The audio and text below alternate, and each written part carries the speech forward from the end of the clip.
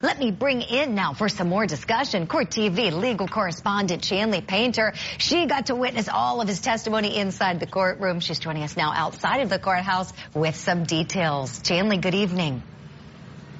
Hey, Julie, this has to be one of the most memorable witnesses just because inside the courtroom, the jury showed their hand a little bit.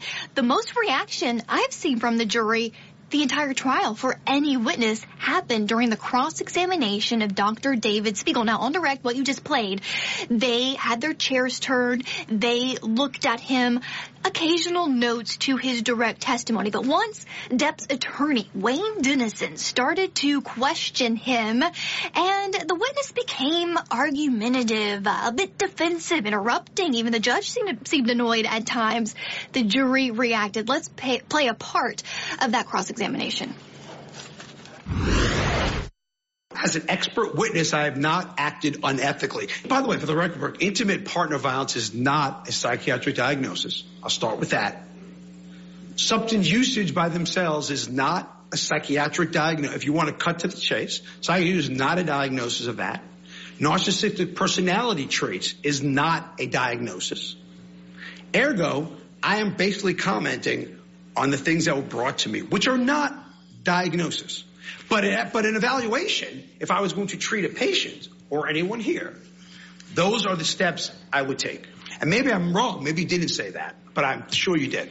And therefore, what I'm saying is neither IPV nor substance usage, nor narcissistic personality traits, a psychiatric diagnosis. And then under the rubric of expert witness testimony, you are saying I acted unethically under the rubric of expert witness testimony. So if you, sir, would like to proceed that expert witnesses aren't ethical, based on that, I am not going to sit here and disagree with you and waste everyone's time. I think it's fairly obvious.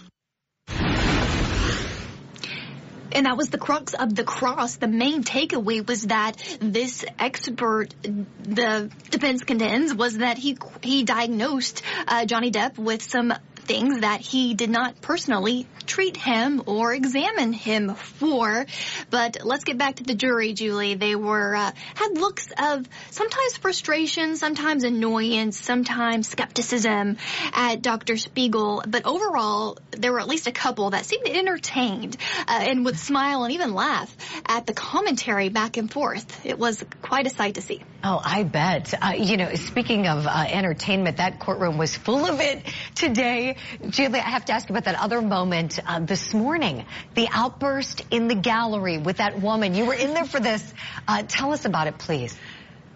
How wild was this moment? Now, these fans are lining up, almost 24 hours ahead of time to garner a seat inside the courtroom, and one woman took complete advantage of that. There was a mid-morning break, the jury left, and as usual, Johnny Depp turns to the crowd, waves, and they wave back. Well, this particular woman had a baby with her and said, "I love you, Johnny. Our souls are connected. When are you going to admit this baby is yours?"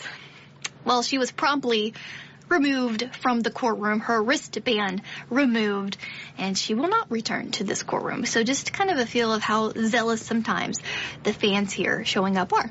Woo.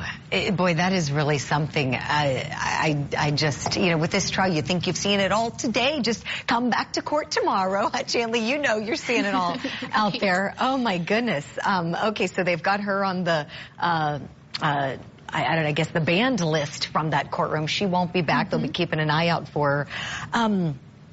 How about fast forwarding? So we hear from various experts throughout the day, and then Amber Heard's team really ending on a pretty strong note with that last witness, that entertainment industry consultant. For those viewers who may not have seen some of that, what were the big takeaways that stood out to you, please, Chanley?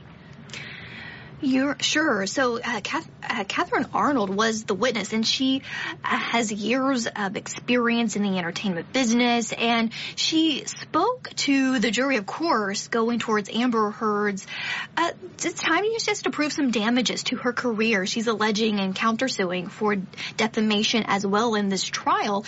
And essentially, Miss Arnold told this jury that Amber Heard has lost around $45 to $50 million of potential work because of Johnny Depp's claims that she fabricated her abuse allegations. Let's take a listen to Ms. Arnold talk about this sort of social media harassment. And how has the negative social media campaign been used against Amber Heard since the Depp Waldman statements? Great. So the negative campaign has been used both to, let's fire Amber off of Aquaman, to the product that she had an endorsement contract with was L'Oreal, the makeup. And every time that L'Oreal mentioned Amber Heard and the product together, they would get harassed. Her publicist company was harassed. Any kind of movie that she was related to or television project that she was related to got negative attention from the social media world.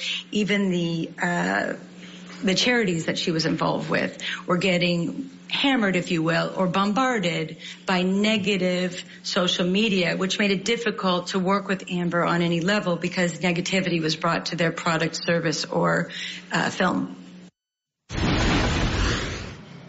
So in addition to testifying about the potential harm to Amber Heard's career, Julie, she also talked about and assessed Johnny Depp's career downturn over the years, going towards Amber Heard's defense here, which is that it was Johnny Depp's own fault. It had nothing to do with that 2018 op-ed at issue here, but she pointed to erratic behavior, substance abuse issues showing up late for set, and other items that would cause his career to go down. Wow, that fight over the damages, absolutely.